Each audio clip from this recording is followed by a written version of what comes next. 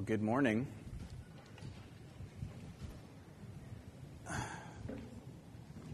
The last time I spoke, I think I said that I was going to do my very best to stretch you in your thinking and to maybe challenge you in a few ways. So I intend to do that again this morning. So for that, once again, I'll say I'm sorry and you're welcome. And we'll see how it goes. Can we kill the blue? Just so we don't wash it out a little bit. Before I dive in, I'd just like to pray. Would you pray with me? Lord God, thank you so much for this day that we can enjoy together as your body, as your family, Lord. I just ask, God, that you would take my thoughts and like the loaves and the fishes, God, that you would just multiply them many, many times. That you would use this morning to challenge us, to stretch us maybe in some ways, but also to encourage us. And Lord, I just thank you for the opportunity to share what you have placed on my heart. It's in Jesus' name that we pray. Amen. All right. So, this morning, I'd like to take kind of a time out in the series that we've been going through the last few weeks with Dad in Ephesians, and to talk about something that has come up here and there in the last 2 weeks, and that is the idea of the supernatural, of miracles, and just the supernatural being a big part of what we believe and a big part of the foundation of our faith, because it's my belief that we as the church, capital C, in a large part, don't have the right definitions when it comes to faith and miracles. And we don't understand how the Bible teaches about faith and how it interacts and intersects with miracles. So I'd like to take some time this morning to hopefully set the record straight, maybe clear up some bad definitions, if any of us have those, but also to hopefully build your confidence that what the Bible means when it says faith, and what the Bible talks about and how it integrates miracles into the big picture, hopefully should be incredibly encouraging to us as believers today. So we're going to talk about that. But it also occurred to me that next week is the 15th anniversary of September 11th. And I bring that up for this reason. The ideas that we're going to talk about this morning are much older than September 11th, 2001. But it was on that day that a big cultural shift happened, and faith and people of faith moved from something that was largely considered quaint, and that's nice for you, to dangerous. People of faith, people who believe in a God and in supernatural things, became dangerous about 15 years ago. And on that day, some very old ideas were breathed new life in our culture. And for the last 15 years, they have been seeping down into our culture. Children have been raised for the last 15 years with these ideas baked into the very foundation of what they are taught about the way the world is. And unfortunately, a lot of Christians and a lot of churches have allowed these ideas to seep in as well. And until and unless we get rid of these bad ideas and we challenge them and we get right thinking on them, we will never be the church as God intended it to be. And we will never live the confident lives that Christ intends for us to live. So we're going to take a look at those, and then we're going to see how it ties into some passages in Scripture that I think really reinforce the point. But since I can never say anything better than C.S. Lewis did, we're going to start with him. C.S. Lewis said, "The most dangerous ideas in a society are not the ones being argued, the ones being assumed. The most dangerous ideas are the ones nobody talks about because everyone takes them for granted." So what I want to do is take a few moments and look at three very, I think, dangerous ideas that everyone in our culture takes for granted. So I really believe that we've bought into some cultural assumptions. And you know me, I like audience participation. So here's how this is going to work. This is going to be a primer. So this is just to get the blood flowing, get everything in, and then we'll dive in, right? But I'm going to show you an image, and as soon as you see it, I want you to shout out for me what you see. Fair enough? Does that sound... Is it too early for this? All right, okay. Here we go. 1, 2, 3. Oh, okay. Bird, duck, rabbit. Are you sure? Oh, okay. This is a silly exercise, but it's just to illustrate the point that maybe your first inclination to something might not always be correct, or maybe it could be interpreted in a different way. So we're going to take a look at some of these assumptions that our culture makes. And again, you may even make yourself. So I want us to think through them, all right? So this is where the audience participation will come in from time to time. So first of all, here's the first assumption that our culture makes. Only what can give us real knowledge? Science. Science is how we know things, right? Because we can test it, we can repeat it, we can do experiments, and that is the basis for how we know things. And if it doesn't come from science, it's something else, but it's not knowledge. I'm going to show a quick clip from a movie to illustrate the point, because this thinking has made its way all the way down into children's movies, actually. So we're going to take a look at that now. All right. Nice uplifting, right? You see this all the way in the beginning, right, of the movie. This is like 7 minutes into the movie. What does Sour Kangaroo say to Horton? If you can't see it, hear it, feel it, touch it, then what? It doesn't exist. That is that cultural assumption at work being taught to children. Now, again, I think that the movie ultimately would challenge that assumption in some ways, but the fact is that it's there. And she is presented in the movie as the maker of the rules, the one who keeps order, the one who keeps that, society of standards running. So when it comes to this, and notice what she said too about the children, that in a sense what's being said here is this idea that people of faith, or people who believe in things that they can't see, hear, and feel, maybe that's okay for them even to a certain standpoint. But don't you dare make it public. Don't you dare poison the minds of children with fairy tales like that, with your primitive, backwards, Iron Age beliefs, because we know better now. We have science. And science tells us that things like that aren't real. And we know this. Has anyone heard that before? Okay. Problem is, there's some big problems with that way of thinking. So we're going to take a look at those. First, this statement, only science gives us knowledge. Does anyone have any idea what's wrong with that statement? Just right on the outset? I like to use a phrase, anytime I hear an idea that I'm not sure about, or a statement about reality, about the way things actually are, my phrase that I run through my head is, does it eat its own cooking? In other words, does it follow its own rules? So the big first thing we need to ask is, if only science gives us knowledge, that statement, did you arrive at that statement scientifically? What experiment did you conduct to arrive at that statement? How do you know that through science? You don't. That's the problem. This isn't a scientific statement. It's a philosophical statement. It's an assumption that starts right at the beginning, and then we build on top of it. Well, the question is, first of all, that doesn't work because you can't arrive at it by its own rules. So that's a problem in and of itself. And then the second thing is, the fact is that there are plenty of things that we know apart from science. Things like morality. What experiments do you have to do to tell you that mass murder or rape is wrong?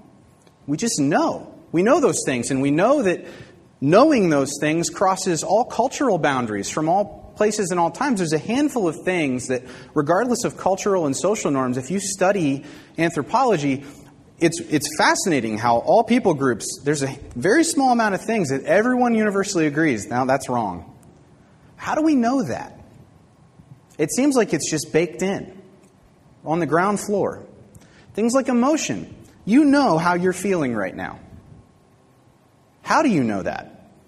Well, that's a different question, but the point is you don't know that by pouring your emotions into a test tube and running some experiments.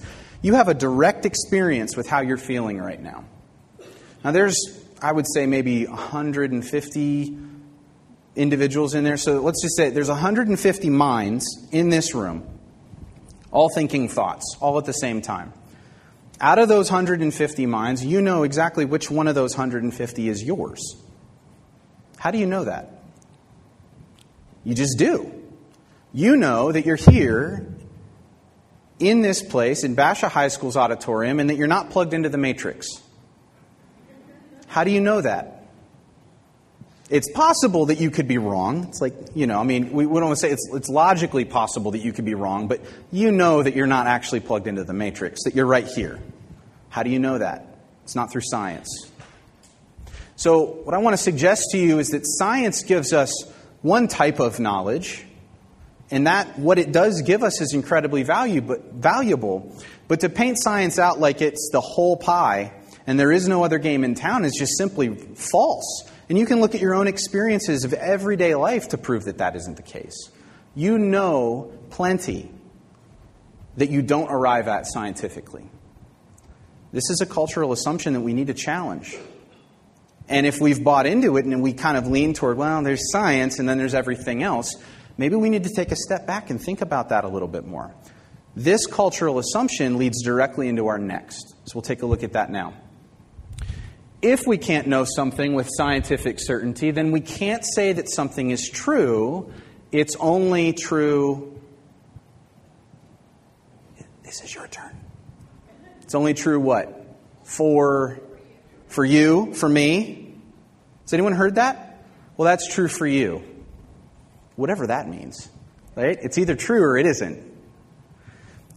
But that flows directly from, so whatever it is that we think we know about God, about spirituality, about the spiritual world, but we can't touch it, we can't hear it, we can't see it. Well, if we can't do those things, then we can't test it scientifically. So it's not knowledge.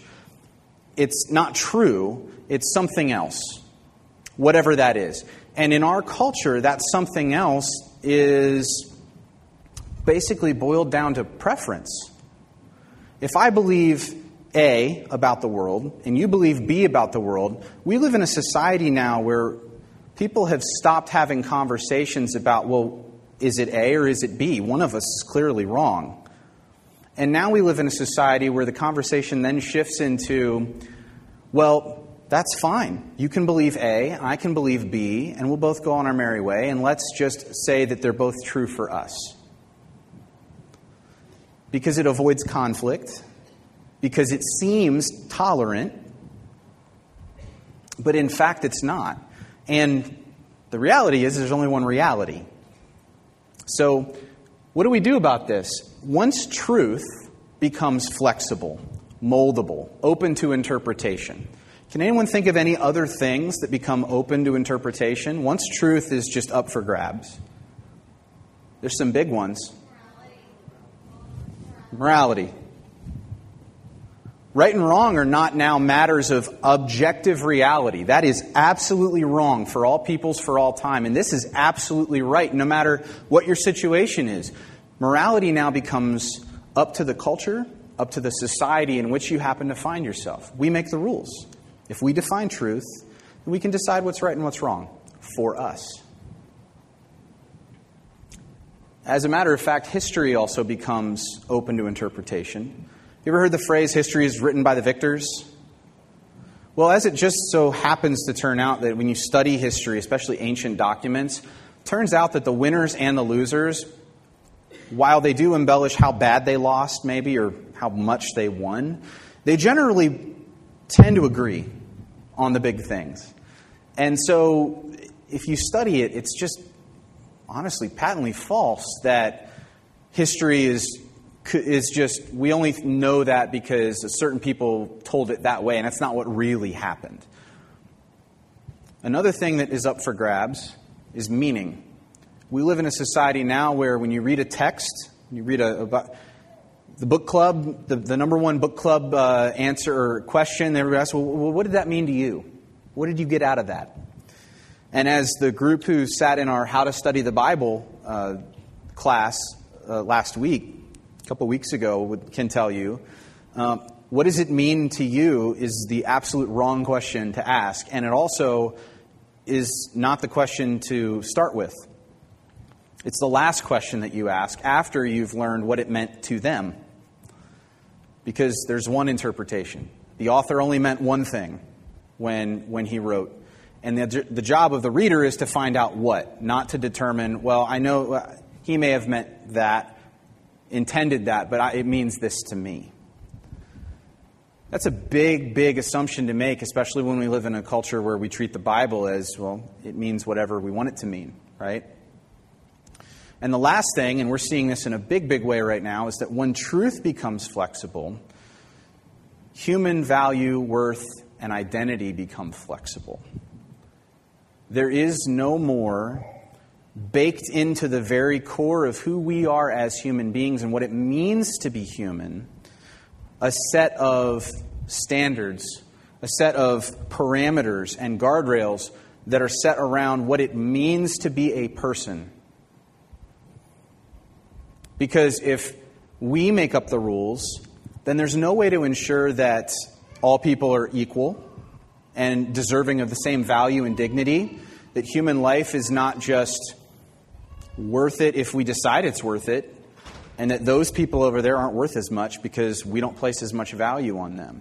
If the standard originates with us, there is nothing to stop people from being treated unequally, and there's nothing to stop people from deciding that they can be whatever they feel like being or want to be.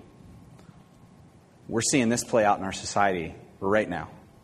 Right now. In the last couple of years, so much has changed because we have taken it upon ourselves to redefine things as we see fit. Because we believe this as a society. We believe that it's just true for you, and whatever is true for you is true. So you may say, I understand, and as a Christian, I feel like, that's not good. But in terms of the big picture, if people decide that they want to they want to redefine things, what's the big deal? It's a fair question. And to that, I would just simply say, what if this gentleman decided that it was true for him that wall wasn't there? I don't think anything would change. He might feel differently about the wall, but reality has a funny way of reasserting itself, no matter what we define. And when we start taking the definitions and the way that God has designed things to work in His world and His design, and we start redefining them, we can do that. But reality will reassert itself. It's a little bit like finding furniture in the dark with your bare feet. You can either turn the lights on and you can see the way things actually are, or you can run into the way things actually are on your own. But either way, the way things actually are isn't changing. This is a very painful way to live life. And we're seeing this in our society right now. We're seeing, as the most recent issue with the transgender bathrooms, we're seeing progressive schools run full bore ahead with that and say, yep, we're going to open up transgender bathrooms. And 2 weeks after they open it, they have to shut it down and backpedal. You know why? Because reality reasserted itself. People, as we all would say with common sense, claimed that they were transgender so that they could go in a bathroom with people of the opposite gender and try and see things. We all knew that was going to happen because that's the way the world really is, and yet we tried to redefine it, and reality pushed back hard. We cannot live this way as a society for long. Reality won't let us. But when it comes to what the Bible means, when it comes to morality, when it comes to truth, Christians have to stand up for the fact that you can't just redefine things that are set. Because they're set, and they're not set because we say they're set. They're set because of the way that they really are. And God has so ordered them to be that way. Third cultural assumption. Natural explanations are always to be preferred over what? Supernatural explanations. Now, maybe we don't buy into this one quite as much within the church, but I think that there may be a way that we do. But the reason this is so built into our culture is actually this is a very old idea. And remember I said that some of these ideas had new life breathed into them very recently within the last 15 years, but they have been around for a much longer time. Now, I wouldn't be me if I didn't introduce you to some philosophy. I'm sorry if eyes just rolled back in the head and you glazed over, but I promise that it will make sense. We need to understand where this thought came from. This is a very deeply held thought in our society and where we live. It comes from, in part, this lovely gentleman with the great hair. His name is David Hume. He was a Scottish philosopher. He lived in the 1700s. He wrote a very, still to this day, impactful treatise book called Of Miracles. Now, David Hume was not a Christian. He didn't like Christians. And he sought out to show how Christians were silly for believing what they believed. And here was how his reasoning went. I want you to try and follow along and see what would you say to this, because we're going to talk about this. First of all, he defined a miracle as a violation of natural law. Now, how many of you, just show of hands, either have heard that definition, or if someone were to ask you, what's a miracle, might define it in a similar way? The natural laws get broken, or they get bent at least. Okay? Some of us. So this is the starting point for him, that a miracle is a violation of natural law. So he goes on to explain it in this way. He says, here's how we should base our experience and our knowledge of things. Current experience should be based on past experience. And not just my past experience, but our collective past experience. And between all of us, we have a lot of past collective experience that we can draw from. So, in all of our collective past experience, if we are able to determine that past experience tells us that dead men don't rise, and we can say that that tells us that with 100% certainty, all of us have experienced that dead men don't rise, then it follows from that based on our past experience, therefore, any claim that a dead man has risen, we should prefer any natural explanation over believing that a dead man has risen. Could someone check that box for me, please? My computer thinks I'm talking to it.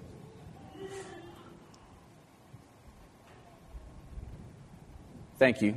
Let me see if I have. Yep, I do. Okay, great. Thank you.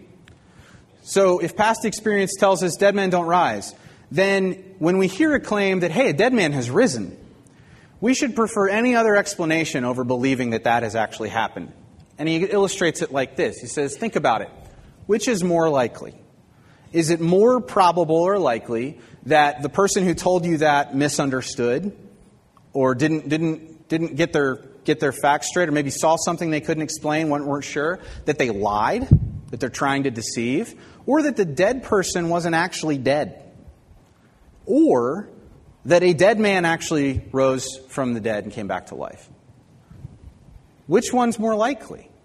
And I mean, you can answer too. I mean, this isn't a trick question. The answer is any of those are more likely.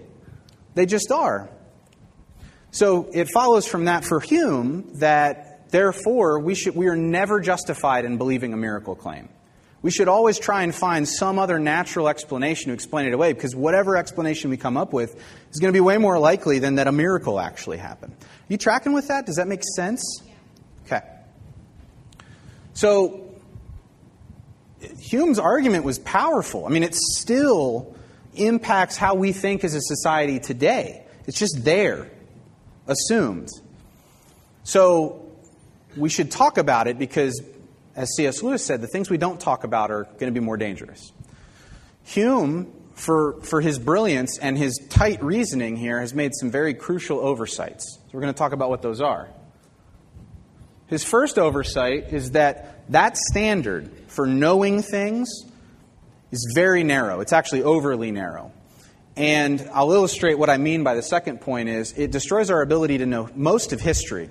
So if past experience is what tells us what's likely to have happened now, what do you do with events in history that up to that point in history had never occurred and never will occur ever again in history after that? And I'm not talking about, from a Christian standpoint even, like the resurrection. I'm talking about Julius Caesar crossing the Rubicon. I'm talking about the French Revolution. I'm talking about Hitler's Germany. I'm talking about the sinking of the Titanic on its maiden voyage. Things that could never happen and will never happen except for this one point in history. Well, if past experience is the only thing that we use to tell us what's likely to have happened, then if someone tells me the Titanic sank, well, that's never happened before. So I shouldn't believe it. Does that make sense? Way too narrow. Way too narrow. And if you're going to use that as your standard for evaluating miracle claims, you actually have to throw out most of history as well. And you're left with, well, we don't know much, really at all. We can't say that we're certain about it anyway. So another oversight that Hume made, he starts with two assumptions. And we talked about assumptions. Well, he made them two. He starts with the first assumption, miracles don't happen. And as C.S. Lewis pointed out, this is very circular. If you start by saying, we know that this miracle didn't happen because we know that miracles don't happen. Well, the only way you get from there to there is if you already know before you start that all miracle claims are false. But the question is this miracle claim false? So if you start with the answer before you ask the question, you're just reasoning in a circle. And that's what he's doing here, right? He's assuming the answer before he asks the question. That doesn't get you anywhere. The other big oversight he makes and the other big assumption that he makes is that all miracle claims are equal. Because he lumps them all together. And the fact is, folks, all miracle claims are not equal. Not even close. Here's a good principle. Anytime you hear about a miracle, in the news, in a book, in a movie that gets made from a book, or whether you read about it in Scripture, every miracle claim is unique. And whether or not that miracle claim should be believed or not needs to be weighed exclusively on the evidence for that miracle claim. The fact that every other miracle up to that point may be false has no bearing on whether this miracle happened. And conversely, if every other miracle up to that point has been turned out to be true, it doesn't guarantee that this one is.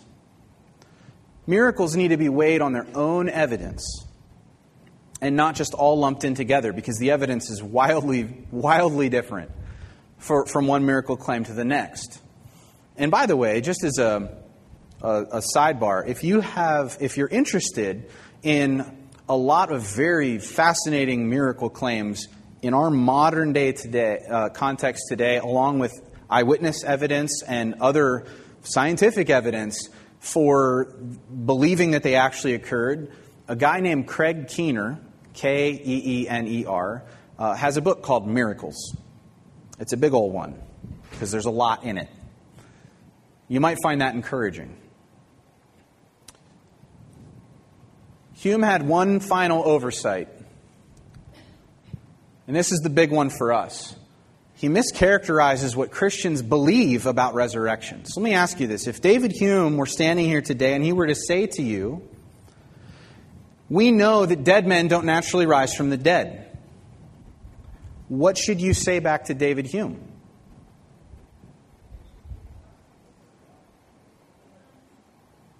I'm hearing murmurings. I'm hearing a lot of different things, actually. Here's what you should say back to David Hume. I agree. Dead men don't naturally rise from the dead. That is not what we believe as Christians. We are not saying that Jesus' cells, by some unknown natural process, spontaneously came back to life and that he reanimated. We are not saying that by any natural process Jesus came back from the dead. We are saying that God raised Jesus from the dead. That is a supernatural claim.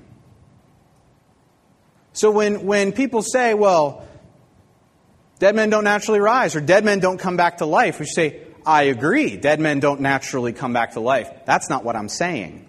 I'm saying God raised Jesus from the dead, and that's a claim of a whole different kind. That's a distinction, a nuance, but we have to make it. Because when people say, well, that just doesn't happen, say, I know. That's why the fact that it happened is kind of a big deal, right? And the other thing that he mischaracterizes is just his definition of a miracle in the first place. We are not saying that this is a violation of natural law. Let me explain. Natural laws, and I'll use gravity for example, because it's very familiar. The natural law of gravity, or any other natural law, tells us what would happen if everything was left alone and as is and nothing interfered. The law of gravity tells us what will happen if I hold my hand out and I drop this clicker and nothing else happens. The law of gravity will take over, and natural law dictates it will fall and it will hit the stage.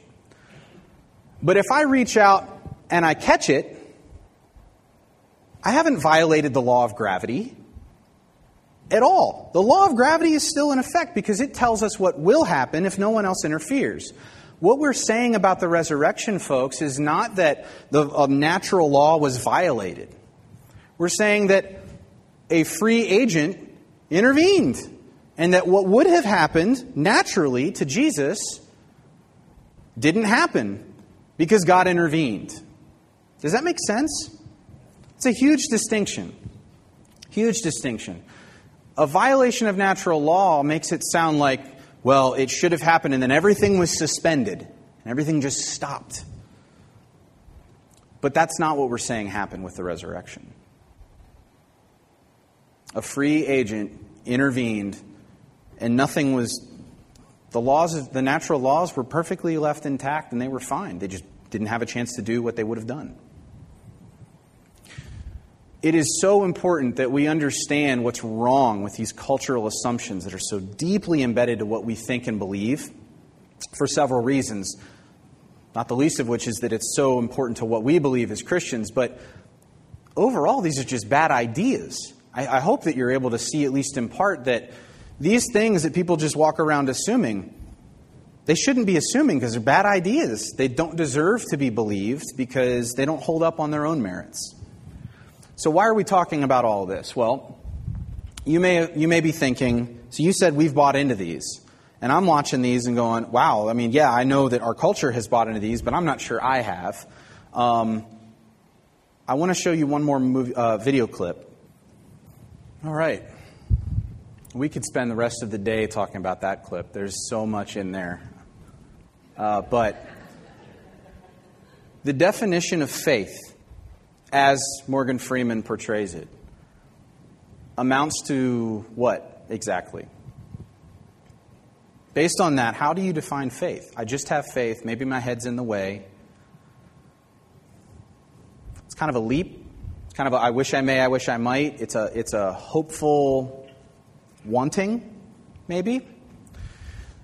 If you would define faith in that way, or something similar, you've bought into these cultural assumptions. Because faith is not a matter of knowledge now, it's just a matter of true for me. If truth claims, you're not claiming to know something I don't, are you? Oh, no. If truth claims become less than claims of feeling, how I feel is more important, you've bought into these cultural assumptions. If you consider your beliefs private rather than just personal, and that they need to be kept to yourself, and that's fine for you, but don't you dare bring it out here, you've bought into these cultural assumptions. Our faith is deeply personal, but it cannot be private. C.S. Lewis said, if the resurrection is true, if Christianity is true, then what we believe is of infinite importance. And if what we believe isn't true, then it's of no importance. What it cannot be is moderately important. So what is biblical faith? If it's not that, and I promise you it's not, It is not just blindly walking out and I hope I don't die, like in that Indiana Jones scene where he's got that invisible bridge in front of him, right? It is not that. I'll give you two definitions. Jonathan Morrow, who is one of my professors at Biola that I'm working through, he defines faith as active trust in what you have good reasons to believe is true. J.P. Moreland, a Christian philosopher, defines it this way. Biblical faith is trust in God because He has shown Himself to be reliable and trustworthy. It is not this blind leap that we make. And I can prove that to you because there is a formula in the Bible for faith. Faith formula works like this. Powerful evidence is given, usually a miracle or some kind of sign. Based on that, the people gain knowledge of God. And then based on the knowledge of God, they place their belief, their faith, their trust in God because He has shown Himself to be trustworthy. And I'll give you some examples. The Egyptian plagues. God says, I will deliver you, but before He delivers them, He shows them 10 plagues where He completely wipes out the Egyptians' authority and power over them. And He demonstrates to the Egyptians that I am the one true God. On the basis of that, then, the people say, I know that God will deliver us like He has said that He will because I can trust, look at all He's done. And then they believe and they follow Moses out into the wilderness.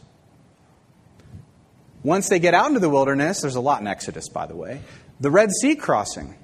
And here, specifically, you have a couple verses I'm going to read in Exodus chapter 14.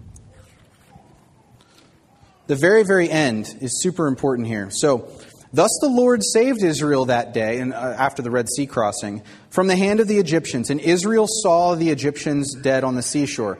When Israel saw the great power which the Lord had used against the Egyptians, powerful evidence, they feared the Lord. Knowledge of God caused fear. And they believed in the Lord and in His servant Moses. There's the formula. We'll look at a couple more. The fall of Jericho. God says, I want you to go and I will deliver them into your hand and I'll deliver the whole conquest into your hand. But first I want you to do this and then I will make something amazing happen. They do. Jericho falls. They believe, they rush in. But what it says after, before they went into Jericho, God placed a ban on looting. So don't take anything. It's all committed to me. And it's very interesting that it says right after that in the next chapter that Israel was unfaithful to the Lord. They didn't believe Him. And as a consequence, when they went into their next conquest, they lost. But God had given them a powerful sign and said, trust me on the basis of what you just saw. And they didn't. And there were consequences. So this works both ways. The miracles of Jesus, I can't give you a scripture reference for this. Read the 4 Gospels. They're everywhere. But Jesus does miracles and signs. He heals people. He casts out demons. And then on the basis of that, He asks people to believe and place faith in Him. And lastly, the resurrection of Jesus. In Romans chapter 3, Paul even picks up on this faith formula. And he's careful to point out that what Jesus has done for us in dying and being raised has allowed us through faith to have eternal life. And that we need to place our faith, our trust in Jesus. But just as importantly is in between these two references to we need to have faith, he's careful to point out that when Jesus died and rose again, it was a demonstration of the righteousness of God. He didn't just ask us to step out and say, I hope that I go to heaven when I die. He said, hey, I'm going to bring Him back from the dead. Is that a powerful enough evidence for you to believe and trust in me that when I say that you will have eternal life if you believe that you will? Are you willing to believe on the basis of what happened and not just by blind faith?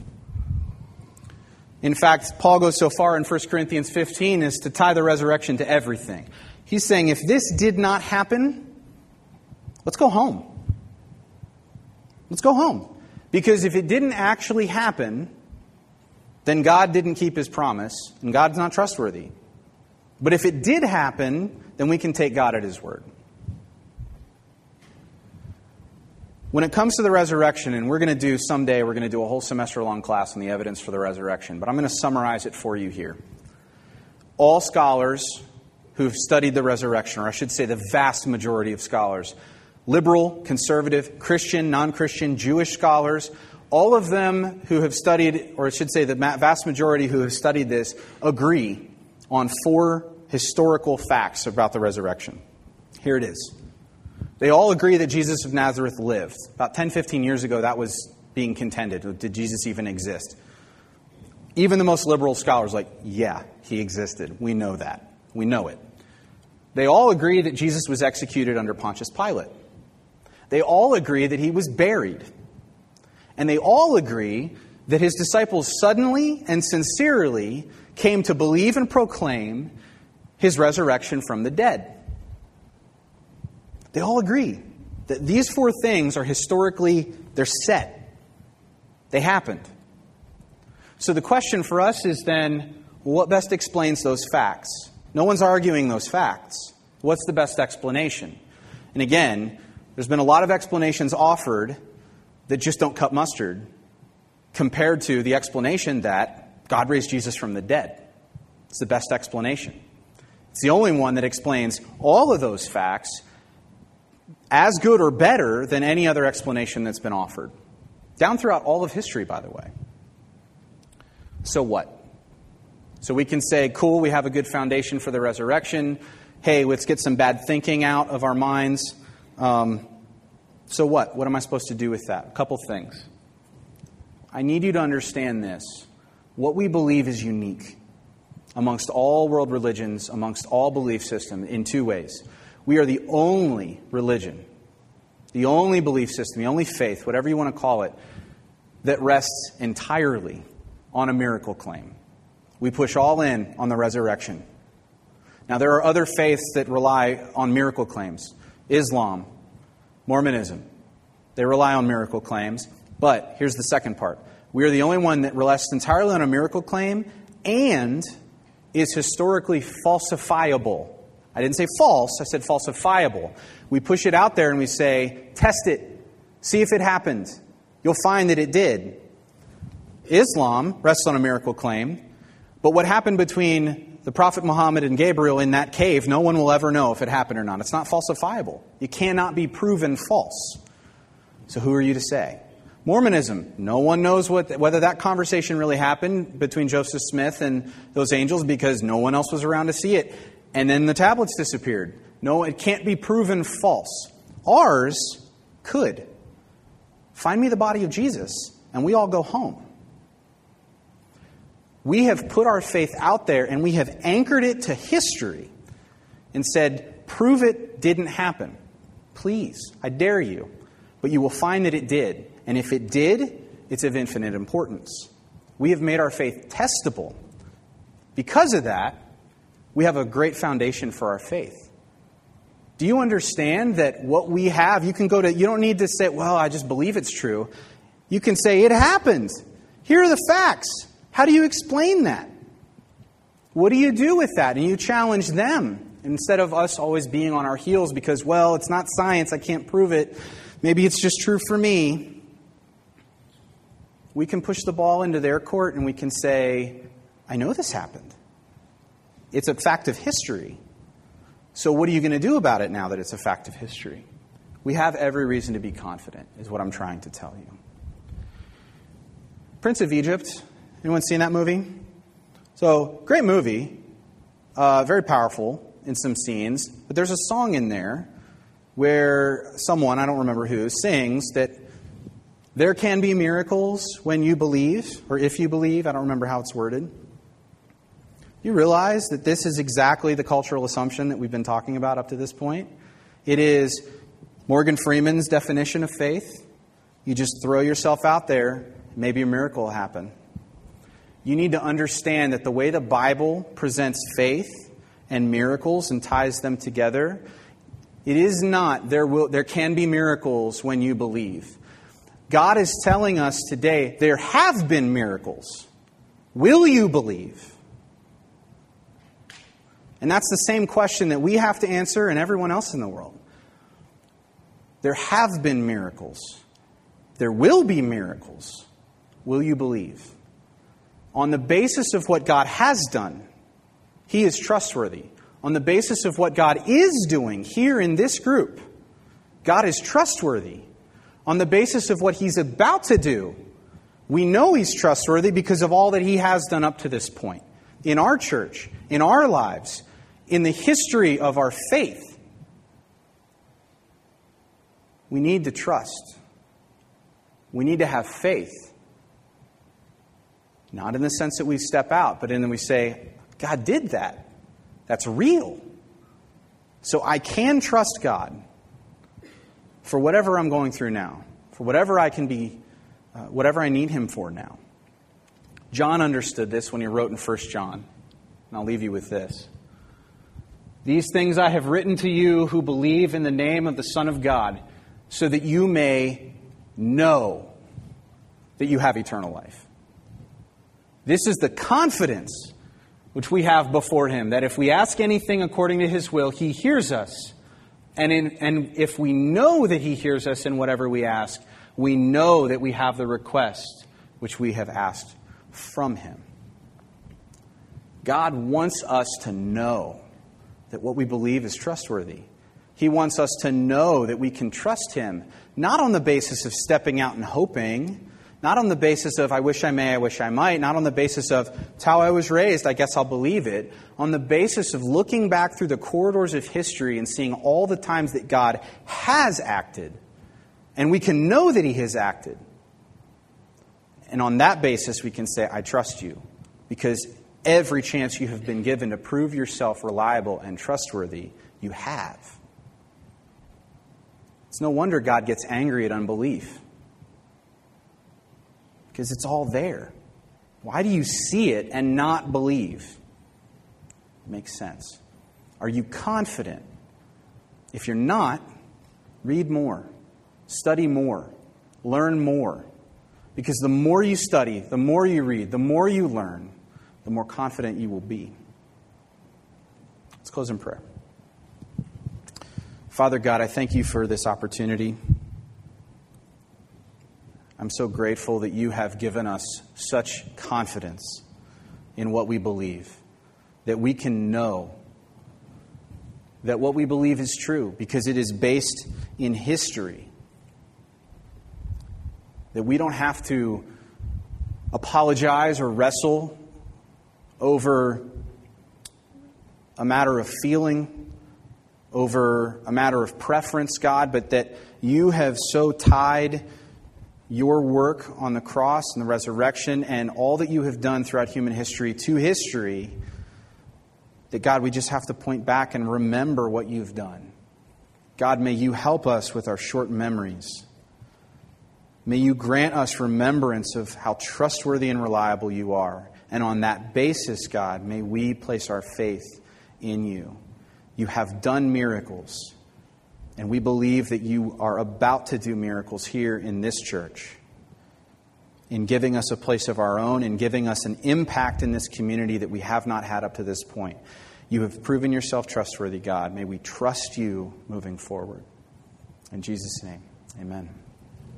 Amen. Hey, could I invite you to stand for just a moment? I just have a couple very important announcements that I need to communicate to all of you. So stretch. That's it. There you go.